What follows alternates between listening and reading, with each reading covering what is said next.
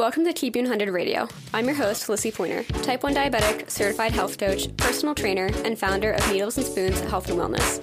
Inside this podcast, you'll find the real and raw conversations around diabetes management, including the lessons that we don't learn in our endo's office, my best tips and trainings, and conversations from the experts that I trust inside the community so that you can create more predictability in your diabetes management and feel empowered while doing so. Let's dive in. What's up, everyone? Welcome back to another episode of Keep You 100 Radio. Before hopping into this episode, I just want to take a hot second and do a little game of put a finger down. Now, if you don't know how to play this, literally just put 3 fingers up, and if you resonate with the statement, put that finger down. So, number 1, put a finger down if you've ever looked at your nutrition, exercise, or lifestyle habits and had that phrase pop up of, I just need to blank. Now go ahead and put another finger down if when we mention the word health, you automatically think of nutrition and exercise.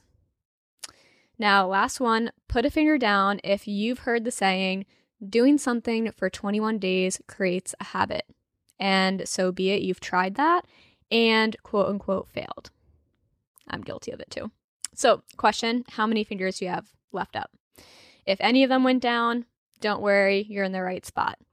Today, we have Kelsey. Kelsey helps her clients clear up confusion with nutrition, exercise, and behavior change so that they can get back to focusing on what matters most, embracing their life. With 10 plus years of industry experience and thousands of humans served, Kelsey is skilled in spotting the bullshit before you step in it, keeping you focused on what's most important while working towards your goals. Kelsey has her MBA in Human Performance, Nutrition, Exercise, and Behavior Research, so she is here to teach you new tools, reinforce sound principles, and give you adaptable strategy you need to stop settling for a weight-focused lifestyle when you mean to pursue your well-being. Kelsey, welcome to the show. Oh, that was such a sexy introduction. You have a great voice for radio. Oh, thanks. That's what we're here for. You're welcome. Do you want to take a hot second and introduce yourself? Yes, absolutely. So my formal title is, I have my degree in human performance. So formal title is wellness strategist. I'm basically a little personal assistant when it comes to self-care, but in these internet streets, my people know me as the Party People's nutritionist. And my focus is helping my work hard, play hard folk really develop a long-term relationship to their self-care, rather than waiting until all hits the fan and then, trying to jump into something then. So that's my whole mission. That's what I've been trying to do. And I love it. Oh, yeah, you're perfect at it. Literally, like I was just saying before the episode even started, like just reading through all of your Instagram posts, which if you don't follow her already, please go follow Kelsey on Instagram. I'll link your profile and everything. But one thing that I really like, it was one of your most recent posts that I really loved. It was like, self-care is not purchased. It's, do you remember? It's practice. Yeah. I love that. Yeah, I'm like, that's amazing. Sure. It's so easy to buy into all of that kind of like the bullshit on like you scroll through ads and you're getting it. I'm like, oh, I can buy this skincare and it'll make me love myself more. I'm like, that's self-care. If I'm prettier, I'll appreciate myself more. Like, that's not how that works. And then I go through this like 10-step routine. I'm like, is it working? Right. I'm like, ooh, am I loving myself? I'm like, oh, I don't know. But what inspired you to get into this behavior change industry or this area? Oh my God. I would be lying if I said it was anything other than my own struggles. Food and exercise was something I notoriously struggled with, to an effect of a disorder, actually. So, it was a mix of frustration and also just being really tired of my shit. It got to a point where I did all the things, like I did none of the things and was not taking care of myself and was unhappy.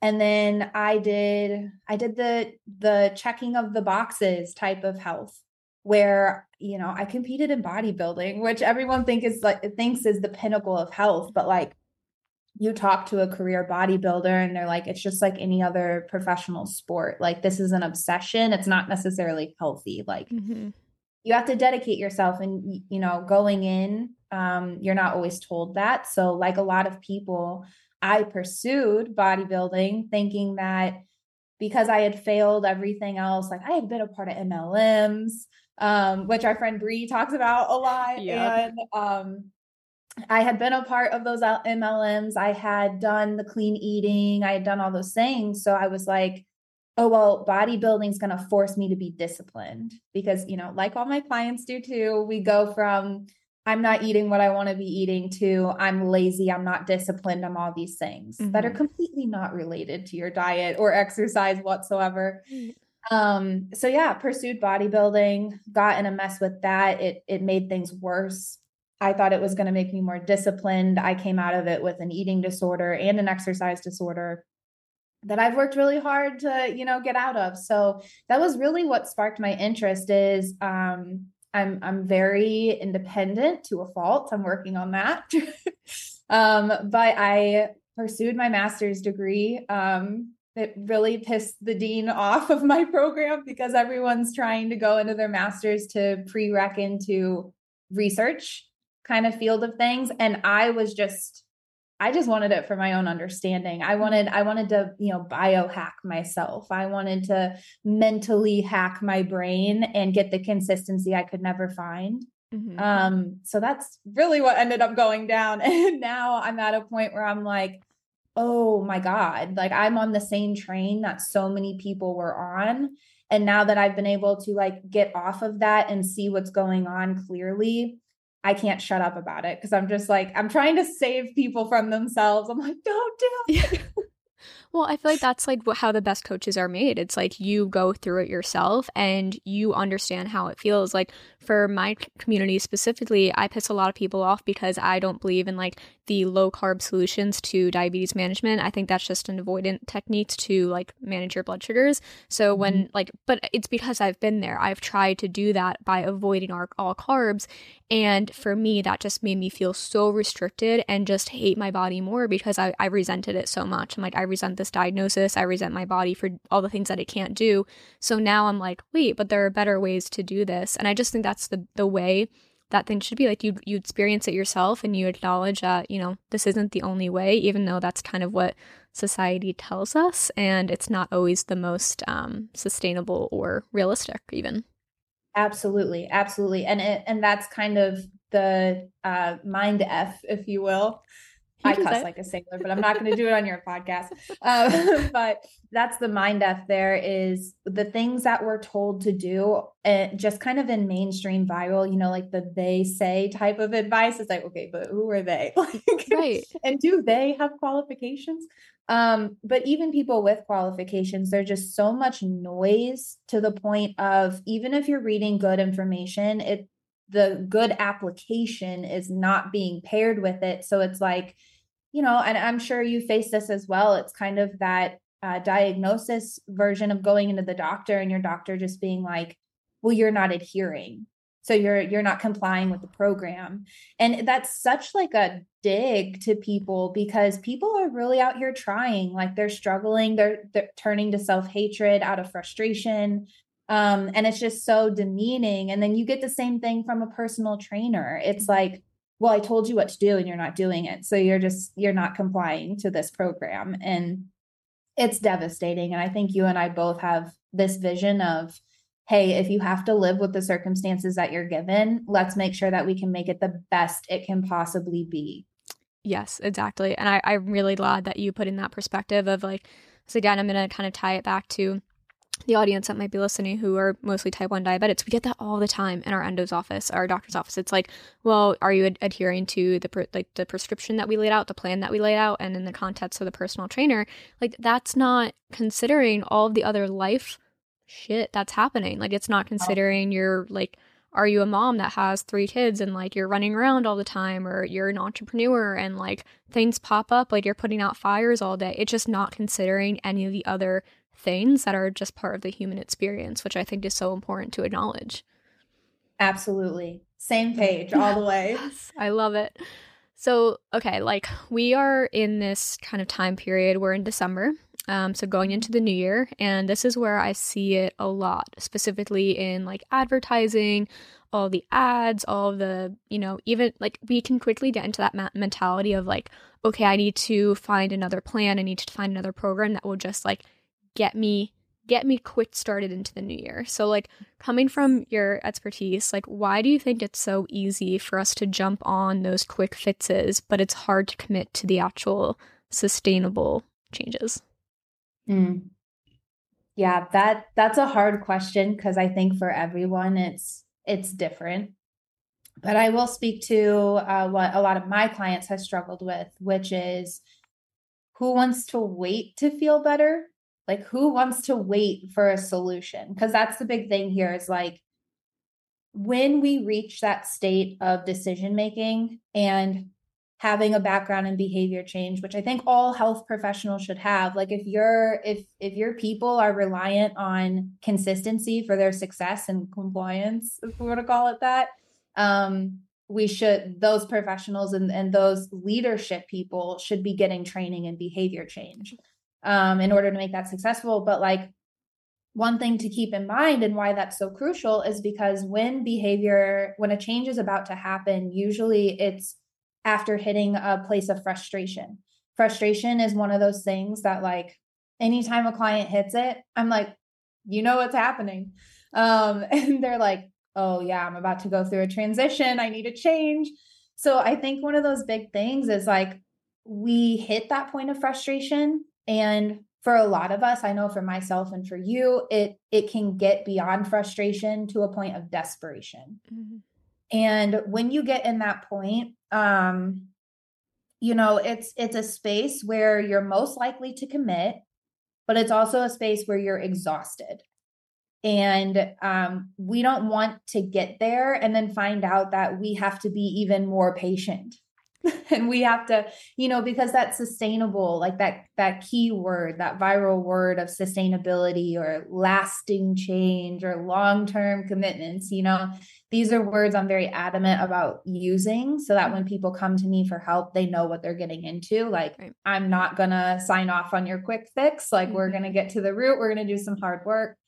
But, when you get to that place, you want that relief. You want that immediate solution. And a lot of these quick fixes and a lot of these jump starts and challenges and everything, they really appeal to people who are in that state of desperation, and they appeal to the benefits without actually being clear about what it entails to get there. Mm-hmm. And then if you don't get there in that 21 days or in that, 3-day jump start, well, then there's just something wrong with you. Clearly. Right. And so it's like, it's very hard. It's kind of this very weird place that origin of why do people lean towards quick fixes versus sustainable options? I mean, that's the human condition right there. We need help. We're desperate for help. A lot of us live in, a cultural presence of a societal idea that like asking for help is weakness. All of these compounding problems that, again, like you said, don't get taken into consideration. One, when people are placing expectations on people, but we also do it to ourselves. Yeah. Where we're like, well, if it's not a quick fix, then it's not the right answer. And that's not always the case. Or we discredit that if something isn't immediate, that we're doing something wrong. Right. And really, it's like society that failed us because the most precious things in life, like not everything has to be a struggle. That's not what I'm saying. But things take effort, and it's just easy to lean into those false promises because, I mean, let's be real. There are people, there are zealots out there. There are grifters. There are people who are trying to sell you something that they're not even qualified to provide you or promise you. Oh, yes.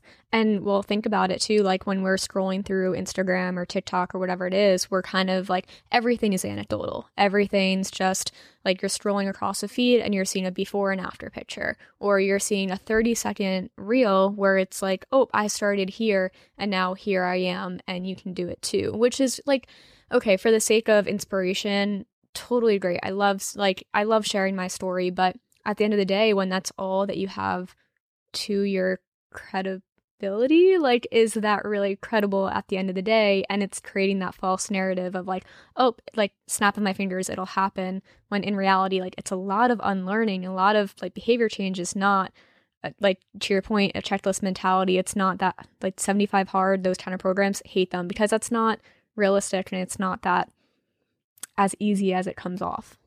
Right, right. And I think that another thing to keep into consideration is when we're in those places of desperation, we are vulnerable to that messaging. And that's not a matter of being weak-minded. That's not a matter of like, oh, you didn't do your research. It's like, as a researcher who knows how to do actual quality researching and things like that, I'm like, we're blaming people for things that are beyond their influence, because every single human being is susceptible and vulnerable when they're in a place of frustration and desperation. And so we owe it to each other, especially as professionals, to not gaslight people who are honestly trying to seek out a solution just to take their money and be like, okay, I coached you. It's like, I always ask with these before and after transformations, these nonstop weight loss coaches who think weight loss is just a virtue of health, which is not true. I'm like, how are your clients after they stopped working with you? Right. That's what I want to know. Show me like a year after, like where are they then? I've gotten that question too before, like on consultation calls. I get that question of like, well, what happens after my program is 10 weeks? What happens after that 10 weeks? I'm like, actually, I'm really glad that you asked that. Let me put you in contact with them because I want you to know coming straight from them. Like, and that's what a lot of things are missing. It's like that after, like, okay, great, few weeks here, but what comes next? That's accountability right there. Yep. So, okay, you had just mentioned weight loss not being a kind of like picture of success. And I know that on like in your coaching, you talk a lot about how like exercise and nutrition are not the only means of health. So when it comes to wellness or health, why isn't it just simply nutrition and exercise? So for that portion, we have to consider. We're about to get into it. Okay, I love it. For one, this goes into what I teach a lot, which is just the social determinants of health. And if you're not familiar with the social determinants of health, it's a model that explains how, oh God, I'm about to use these keywords holistically. There is this, ecosystem of healthy living, if you want to call it that. I try to stay away from health versus unhealthy a lot because there's a lot of ableist language in there. Right. But whenever it comes to food and exercise, I think at least people like myself who have done everything, checked the boxes, did the clean eating, did all of that. I tell people all the time, I've met a lot of miserable people with a six pack. Like just tuning into your food and exercise is not going to make you feel better about yourself. Just like applying a skincare is not going to make you feel better about yourself. And if we're just talking about biological necessity, food and exercise is one thing, but your central nervous system, that's a complex mechanism with a lot of functions, a lot of influence on your body. And we cannot just completely negate the outside influences on your life in the name of, well, what are your food and exercise choices looking like? It's like, yeah, okay, you can have these things, but you can still find yourself with illness, disease, chronic issues. Not a single one of us is going to escape death at the end of the day either. Like it's not going to save you. It's not going to keep you, there are no promises with it, but we're sold this idea that food and exercise really is the only thing that matters. And it gets labeled with all these things it's not actually capable of doing, like living a longer and healthy life. It's like, yes, the research shows that quality of life is better when your needs are met, but you have more needs than just that food and exercise piece. And in that social determinants of health model, food and exercise only qualifies as 15% of what we would consider a healthy lifestyle or factors for a quality of life, overall healthy well-being. And that's 15% combined. Food and exercise combined form that 15%. We have other things like quality medical care. I talk about this on the behavior change side of things a lot in my education pieces, which is support. Mm-hmm. Having a sense of community. That's actually number one for your health outside of your basic needs being met. So a lot of times whenever someone asks me that question, like, why do you teach that it's not just food and exercise? And it's like, well, it depends on who I'm giving that information to, because if it's someone that is financially unstable, trying to get on their feet, yeah, we're just going to talk about getting your needs met with food, water, mm-hmm. Stress relief, movement. But whenever your needs are met, we have to talk about more than that. We have to talk about the quality of your relationships. We have to talk about stress management outside of just bodily care. Yeah, I am so glad that you brought that up, because on a personal narrative, which I just kind of said, like, don't take anecdotal, words of advice, but coming from like my own history, that's exactly how I got into this space, because I was doing all the things. Like, I had a great, quote unquote, great job. I was living on my own. I, was eating healthy every day. I was exercising every day after work.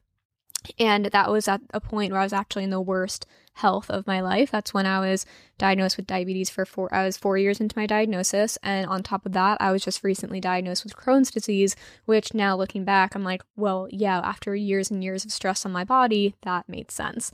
And I went hand in hand. Right, exactly. And it wasn't until it was a year after that diagnosis, I had moved home I was living in Miami at the time. I moved home so I could be closer to my family. I switched jobs, so I went more into health and wellness as I wanted to learn more about my body. I got into a good relationship. I was in a very, very toxic relationship before. I was closer to my friends. I was in a better environment. I was focusing on my spirituality. All these things that I know you use the quote unquote holistic, but I know that when we're talking about holistic, that's what we're talking about. We're talking about that 360 angle. And it wasn't until I started focusing on those external things rather than just food and exercise, that's when my blood sugars were the best that they were. So my A1C, which is an indicator of, our average blood sugars, that went down to a great range for me. My Crohn's went into remission, and I all around felt so much more energetic, because I was focusing on more than just, okay, what's going into my body and how it's spending my energy essentially. So I'm really, really glad that you put it in that context. Yeah, thank you for sharing that too, because that's such an important part that you're highlighting. Is it's not just what you're doing, because whenever we're hyper fixating on food and exercise, a lot of that time it's because we feel out of control in other areas of our life, and we can internalize that, and it just feels like, okay, well, if I can't fix it, then let me just really make sure that the things within my control are completely within my control, and that I am completely asserting them. And that's where we become hyper vigilant in all the wrong ways towards things that can't fix the issues we're actually dealing with or feeling. And like you said, naturally, that's going to wear on your body. We have long-term studies that show us chronic stress is a high indicator for a lot of issues, both interpersonally, biologically. There's all these different ramifications to not looking at the right solutions to give you the right feedback. And for you and me, that was a trial and error and a learning experience. Mm-hmm.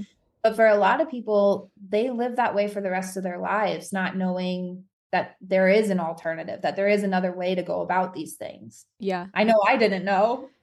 Well, who's talking about it in reality? Small accounts in the corners of Instagram. So we're here. Yes. But I mean, in reality, it's not the sexy thing to talk about when people are like, oh, I'm focusing on this thing. And you're like, but there's more to it. Nobody wants to hear that. So no. I get it. And the number of clients that have come to me after following me for 2 years, because they're like, yeah, screw you. That's not true.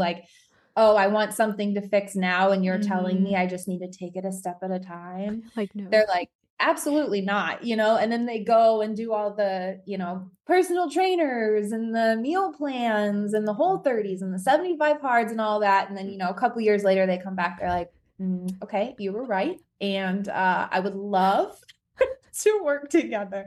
I'm like, okay, good. We're starting off from a different place than we would have. And, I wish I could have saved you all of that, but here we are, and let's just do the damn thing. Yeah, exactly. It's like that unfortunate reality, but it's important, and hopefully people find you before all that happens, because it is time and energy and financially like such a commitment to find things that aren't working for you. And sometimes it's part of the process, but we're here now. So we're here now. Started from the bottom, now we're here. Yeah, literally.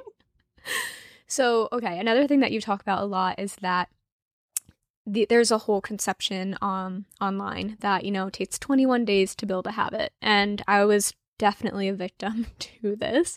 And I've probably throughout the years may have had this in my messaging before. Not gonna point. We all did. We all did. But why isn't that actually true? There's a lot of reasons that is not actually true. One of the main reasons being that just as a blanket statement, people like to say the word habit when they actually mean to say behavior, because changing a behavior is one thing. And we also have a lot of research on that. But to form a habit, that's a whole nother beast. Because habits they have a couple of qualifiers. This isn't a has to be checked box for a qualifier, but most of your habits are subconscious. And I don't know anyone who is just subconsciously driving to the gym. Like, it's True. not happening. You might, black out on the way there and end up there and be like, how did I drive here? That is an example of a habit. But mostly everything else that has some type of intention and needs to be planned around your schedule and life and obligations and stress levels and everything else, that's when we're talking about behaviors. And the research that we have on behavior change tells us that, actually, let me back up here for a second. Where these little 21-day, whatever, things get thrown out is a lot because we read these one-off studies, or let's be real, most of us are not even reading the study. We're hearing like a successful or notable person's philosophy on the concept of food or exercise and like what makes a successful person or a successful day or a successful week. And we take that and we expect it to translate directly to us. But what we don't realize is, okay, let's just entertain this. 21 days is not a research founded outcome, but, we take that 21-day statement and we forget that even if we did everything to the T, there's no way it's going to come out the same way, because we're not living in a controlled experiment and we're not living in someone else's shoes. We're living in the messy middle of our own lives with our own, like you said, all the shit to deal with. So, that's one thing. And so even if you're using quality information, let's say you are reading the research, right? Even if you're using quality information, it's not going to happen according to the textbook, right? Ever. That's just not how life works. That's not what's going to happen. And like you said, we both were into this because a lot of times the people who come out of that thinking are the ones who are most committed to it because we fought for it. It's like, we were like, okay, well, it's just us. It's us. It's us. It's us. We're blaming ourselves. So we tried every single way you could possibly imagine to force ourselves to comply to whatever it was we thought we were supposed to be doing. So yeah, it gets hard because people will read these studies or hear these statements. And what we tend to forget, and this is more on like, the clinical research side, but like we have to look at research as a body, as a whole. What does the whole body of research say? We can't just pluck out a statement or pluck out one study and say, oh, this proved it's 21 days. Oh, this one proved it's 30. Oh, this one proves no. So my professional opinion for those listening, one, if you're trying to form a habit or someone's like, oh, this is a habit, it's probably not. Two, if you want to interrupt a behavior, we have to look at the body of research and what the body of research says. And the body says that it can take up to 6 months to change one behavior. And that's not even to form it into a habit. It's not even to form it into a habit. Hear. So yeah, that one has a lot of layers as well, as far as like, why is this not true? And again, just like anything else, it's stuff that's been taken out of context and profited off of, because people will buy the quick solution. People will buy because they're looking for a solution. Right. So that's how we tend to get wrapped up into that too.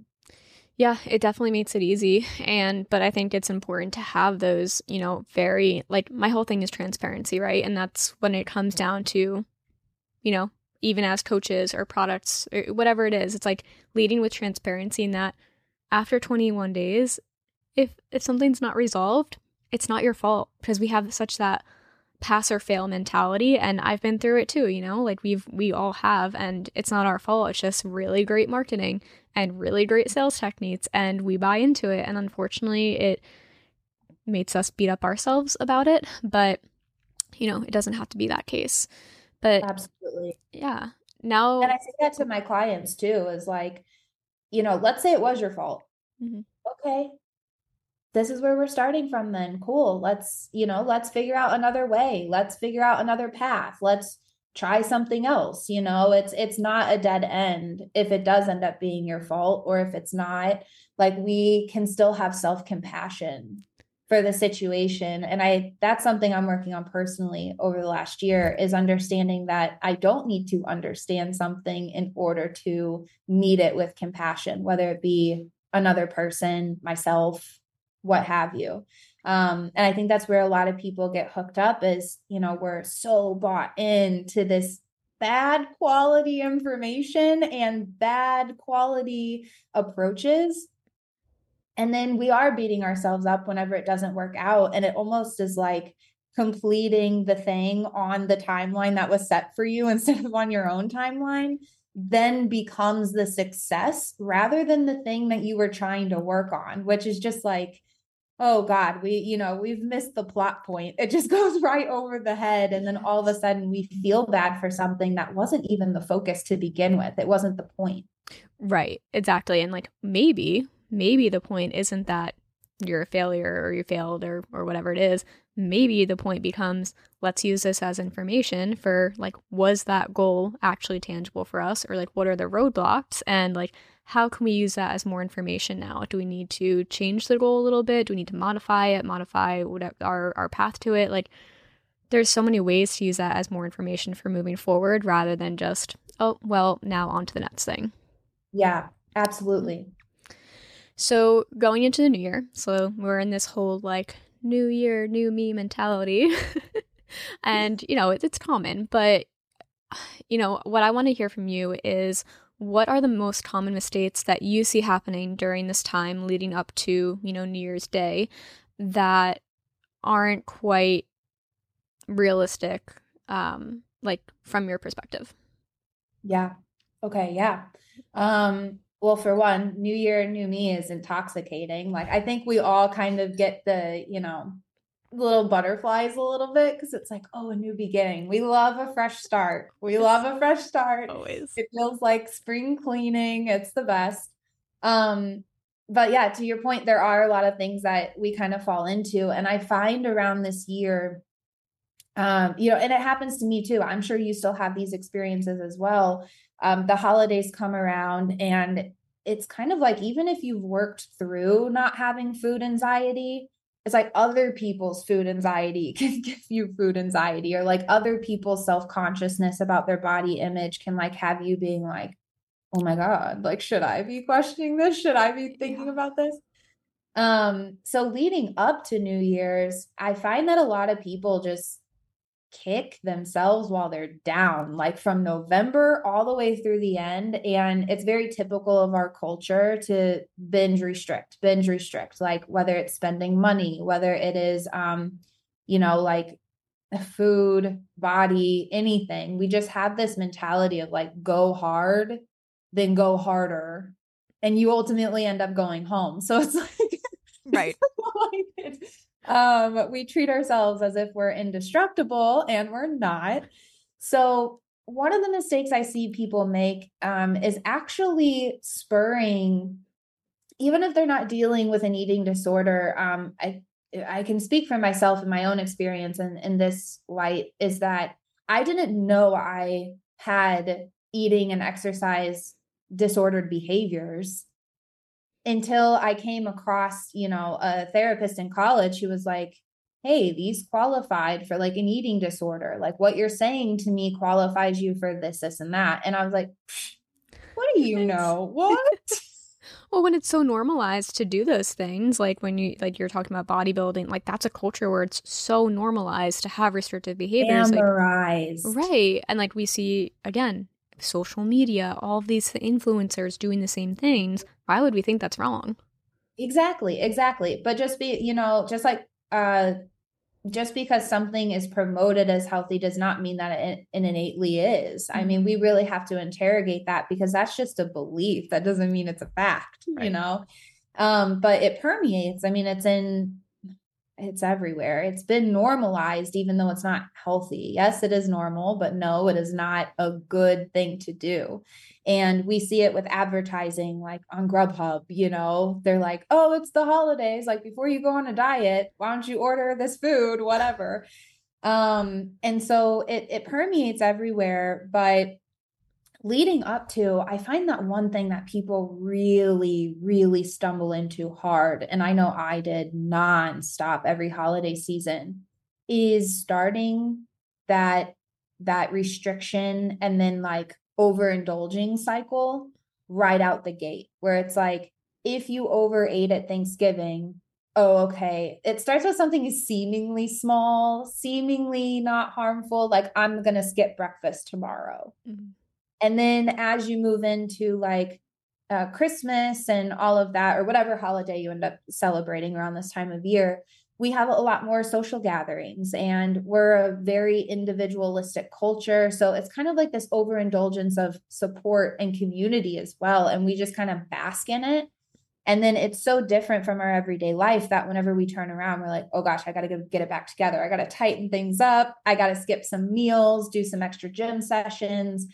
And it's just this overall mentality that's like, I have to make up for being more than I think I should be or having more than I think I should have. Mm-hmm. It's like, what would happen if after, you overate the next day, even if your appetite wasn't there, you just had a little something in the morning? Right. What would it look like to not jump on to intermittent fasting just because you stepped on the scale after you're bloated and holding water from a big meal and you freak out and you're like, oh my gosh, I have to get rid of this. It's like, no, you don't. And like, as you and I know, it's like, this isn't the point, but we know it'll take care of itself. Where like your body will even back out once you get into your regular routines. Like this is temporary. You don't need to freak out. Yeah. But aside from that, it's like the weight gain is not the focus. Like that's not what we want to elicit, because it's like that doesn't really matter. But also it's the thing that people are freaking out about and think they need to quote unquote fix, even though you and I know there's nothing to fix here. Right. This is because this isn't a problem in the first place. So some advice that I have for people to start immediately is don't start until the new year. That's where we really stumble in consistency. It's actually one of those things that prevents true behavior change, because you lean into like this place of adherence instead of true change. So what I mean by that is like overhauling your entire life over the course of a Monday, which the principle in behavior change that gets annihilated here is you're changing too many behaviors at once. And we think it's no big deal. Like, oh, I'm just going to change what I'm eating. It's like, yeah, but what are you actually doing when you do that? Okay. You're changing possibly your meal times, which means you might be changing your wake and bed times. You're changing the way you grocery shop, the type of meals that you're planning for the week, different cooking, methods, like you're cooking differently. And then on top of that, if it's exercise related, you're interrupting your schedule yet again. And it's not to say that any of those things are necessarily bad or that, people aren't capable of doing those things. But like I tell people, just because you are able doesn't mean that you should. Because there's a difference between ability and capacity. Mm-hmm. And we have to recognize that it's not just us that's making the change. Like your central nervous system and your brain and your body, they have to adapt to those changes too. And that's stress, whether we recognize it as that or not. Right. Oh, It I just love is. that. And even if it's subconscious, which is the worst kind of stress, Yeah. it's sitting there. Yeah, I like that. I didn't even really think about that whole ripple effect of just, okay, I want to eat healthier turns into all these different things in every area of your life that you're not considering. And then all of a sudden, like, yeah, no wonder why it feels exhausting to think about doing the same thing tomorrow or the whole next week. So Exactly. what would be your advice on, like, if somebody has that overarching goal of like, okay, I want to eat healthier or I want to do like X, Y, or Z, how can they get started without perpetuating that all or nothing mentality? Yeah. I encourage people to get really, really excited because it's like we have that rush of adrenaline almost in the new year, new me. And it's the same mentality that happens when we go into overhauling everything on a Monday. We stick a little pillar in the ground and go, it's happening then, because we're almost building up to it. It's like planning a trip. Like we're going to do all the packing and get excited and like maybe even stay up really late the night before because who cares, we're on vacation tomorrow. Same thing with like, people hopping on these very restrictive diets. It's like, okay, let me like eat all the things I want to eat leading up to. And that in itself is not setting you up for success, right? Like that in itself is teaching you that like food is inherently bad, or that certain foods have morality, like this is good, this is bad. So I recommend that people not jump on a jump start, don't do challenges, don't do these things, don't follow other people's plans, like don't sign on to that fitness influencer's meal plan and exercise challenge for the month of January. Like say screw that to all of that, because it's not going to work for you because it wasn't made for you. These people didn't make these plans with you in mind. I'm Right. sorry. That's the most blunt way to put it, Yeah, like it's not for you, but like I teach my clients, there are principles though that really are for everyone. How you implement them is very individual. It has to be tailored to you. So what I tell people is take the same kind of anticipation and excitement and funnel all of that into a very focused and intentional effort. Like one thing. So for example, if you're wanting to get into a more consistent exercise routine, my clients do not start by exercising. I use the progression regression model and I teach them this as well so they can do it for themselves. But if they're wanting to start a goal, where we assess, like, are you actually ready to start this? Like if you're working out 0 times this week, are you really going to go do a 5 workout, 5 workouts next week? You might for a couple of weeks, but then you're going to fall off. You're going to burn out. So where we start is like, okay, where's your food? Where's your hydration? Where's all these things that have to be present in order for exercise to be recovered from? Because if you're not recovering from that exercise, your body is not going to allow you to keep pushing yourself like that. And you're going to get tired, burnt out, whatever. So if those things aren't good yet, we start there. It's like, okay, let's just do 2 weeks and your goal is to eat all of your meals. Let's just do that. Then once we're ready and like our water is good, our sleep is good, our food is good, consistent. I mean, I'm not policing. I have adults as clients. I don't tell them what to eat. They know what they want to eat. Beautiful. But once we get there where I know they're getting calories, they're getting water, all of that stuff, then we can say, okay, next week, I just want you to maybe block out a time where you go for a walk 3 to 4 days a week. Let's hit 2 birds, 1 stone, give you a little break from work, and we make that consistent. Once that's consistent, then we go, okay, 2 of those walks, now that we've reserved that time, which is why we're doing that, because it helps the brain. It's a very intentional, very tiny action that can feel really insignificant, but it allows the brain to anchor into a new routine even if you haven't done the thing yet. Right. So it's like a warm up for the brain. So if we can take like these very, very small steps, probably smaller than people realize they need to go, and protect that time first, practice protecting that time, practice forming boundaries around protecting that time, then we can, get the walks in, get the activity in, then we can transform two of those already protected time and places to up the intensity. And now we're going to get into workout mode. And now we can make that consistent because we didn't overstimulate our central nervous system. We didn't jump into poor recovery that burnt us out. We didn't overstress ourselves. And now look at us. And now whenever we get back from vacation or holiday or whatever, I live this in my everyday life. I'm in it right now. I'm like, okay, I got out of my exercise routine. So what did I do last week? I protected my time and I just did activity. I danced in my living room. Right.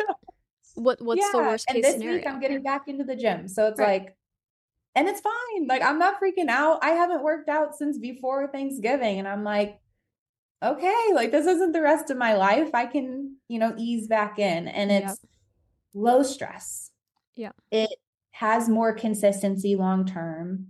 And it becomes a true part of lifestyle because it just comes a part of how you move rather than constantly freaking out that if you stop, you don't trust yourself to start again. Yes. Oh, I like that. Mm-hmm. Yeah, I think, and it can sound counterproductive of like, oh, okay, now I have to look at all these things before I even get to movement. But in reality, just like you said, it's protecting that time. And what's the worst case then? Okay, I don't work out this day, but I still have that time carved out for my walk. That's better than nothing. I always say, like, I have so many clients that come to me and they're like, I want to be just consistent. But at the end of the day, like, consistency has to be flexible. If it's not flexible, you're not going to be consistent because it's going to be that all or nothing. So I love that so much. And that's that fine line too. Something I teach in my program is there's different types of consistency. So people have this hard concept of like what consistent exercise looks like or what clean eating looks like or whatever. And we completely negate the context hey, how stressed are you? Hey, do you even have space for 5 workouts a week? And it's like, well, I'm going to make time. I'm going to make space. I'm like, okay, are you father time? I don't think so. You're just going to manifest that? Right, sure right. You are. But it's like we get into these modes of forcing ourselves into the plan or into the structure rather than the other way around. Like it's supposed to fit into your life. And if consistency and forming consistency is making healthy habits harder or is like really making things difficult, then it's not healthy for you. Mm-hmm. And we have to loosen up that definition of consistency because there's all different types of consistency. There's like routines, which I think that's like 90, there's not a real statistic, but like 99% of people think that consistency is just a routine which is doing the same thing at the same time on the same days. And yes, but also there's like an and in there. Yep. And there is consistency from things like rituals. So you may not do it at the same time every day, but a ritual can just be a practice. So maybe you do it 3 times a week, and every week that schedule can change, or that modality, whether it's dancing in your living room or going to the gym. Like we can be more flexible with the ritual of moving our body instead of having such a restrictive, constringent, just like concept of what perfection looks like with the routine. Right. And then another one that I really have my clients take advantage of is circumstantial, situational consistency. If then statements, if you can think of it that way. So it's like, if I overeat with family one night, then I have a smaller meal in the morning instead of no meal. Or if I'm on vacation and can't exercise, then I ask my partner to go on a couple of walks in the morning. Not to say that you have to move if you're on vacation. I'm not of that mentality, but like just as an example, we need to loosen up our terms of consistency, because what people are shooting for, when I hear someone say, I just want to be consistent, I'm like, let's be real, my dear. You want perfection, and that doesn't exist. Right. And you can't do all of the things all of the time. Like we talked about earlier, there's social determinants of health. Like food and exercise is not the only thing that needs to be on your radar when it comes to your quality of life. And that's not to say that you need to add more to your plate. It's to say that what's circumstantial, what actually fits the need. If you're feeling bad about yourself, then hate exercising your body away at the gym that day probably isn't what you actually need when it comes to your self-care support. You might need to get a friend's perspective to challenge how you're thinking about yourself. You might need to schedule an extra therapy session that week. It's almost like viewing consistency as in self-care as what are my options? Yes. And how do I maintain these options rather than trying to say, well, I have to do all of these things. And if I don't get them done every day or every week, then I'm setting myself up for failure. Yeah, I love that. I used to get really overwhelmed by, I actually saw this in the podcast I recorded the other day, but I used to get really overwhelmed by all the options that I have. And now it's like empowering because it's like, okay, I'm feeling this, or like this is an area that I know is kind of not feeling supported right now. What are my options to support that? And then you go from there. And that's really it. Like, it's just like one you thing. said earlier with taking in information, Right. see it as information instead of like a determination of your character or like who you are, we have to create space between those ideas and in our mind too. Yep. I love that. All right. So final question. So the name of this podcast is Keep You 100 Radio, Uncensored Diabetes Conversations, which this isn't necessarily diabetes conversation, but lo and behold. But what would be your biggest piece of either uncensored advice or uncensored statement that you can make as it relates to this conversation that you give everyone? Oh, I didn't put this one in your email. Yes.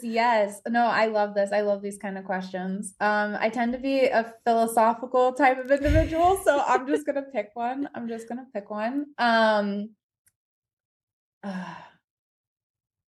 It probably doesn't matter. And if it does, you will figure it out in your own time. Ooh, I love it.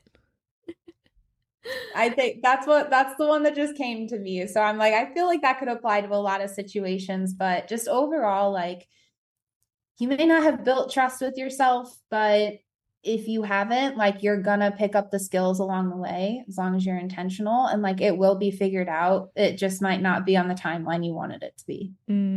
And whatever timeline it is, it's perfect. So I love that. It's fine. How do you support your clients, and where can everybody find you if they want to learn more? What do you mean by how I support my clients? What do you want specifically? Yeah. So like, what do you offer? How do you work with them? Just anything that you do. Gotcha. So with my clients, I have a couple of different options. I do, because the research says so, it's a 6-month program. So it's 6 months plus. Some people stay longer. I have some veterans with me that are like, I don't want to be without you, so I'm never leaving. Like, stay. They could if they wanted to, though. Just saying. But yeah, so I support with a 6-month program called the Long-Term Relationship through my Find Your Way coaching program. So I help people really navigate what works for them, those tailored solutions. So like a lot of your people, it's like they may be even given a plan by their doctor and they need help adhering to it. So it's like, okay, I've had so many clients. I work with their doctors, registered dietitians, etc. And we just kind of get to work on what do you want to do? And let's figure out how that works for your life. And then educating along the way. Like I give my clients nutrition education, exercise science education, just the principles. Like doesn't need to be complicated. If they want something a little bit more nuanced, I have immediate support options where they can do like a 30-minute session with me to pick my brain. So it's very calm, very fluid. I work on my clients' timelines. We meet twice a month. So that's how I support. And then everyone can find me on Instagram. I'm not consistent in the traditional sense on Instagram. I kind of loathe social media. But the place you really want to be, I encourage you to go to my Instagram or my website and sign up for my newsletter at the bottom of the website page, because that's where I really get into stuff. That's my free resource I provide. And it's very, very education dense and application friendly, very tangible advice for real life situations. So I always encourage people, if you want to get to know me and you want to, learn some shit along the way, get on the newsletter. That's the best place to start. Amazing. I will link them both in the show notes of this episode. And just thank you so much for coming on. This was just so good. And I think just really, we were able to dive right into why things don't work. And it's just a refreshing conversation because, again, we already talked about it, but social media can be really overwhelming when it comes to this stuff. So thank you so much.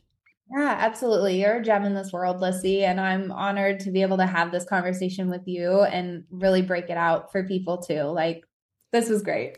Amazing. That was awesome. Thank you so much.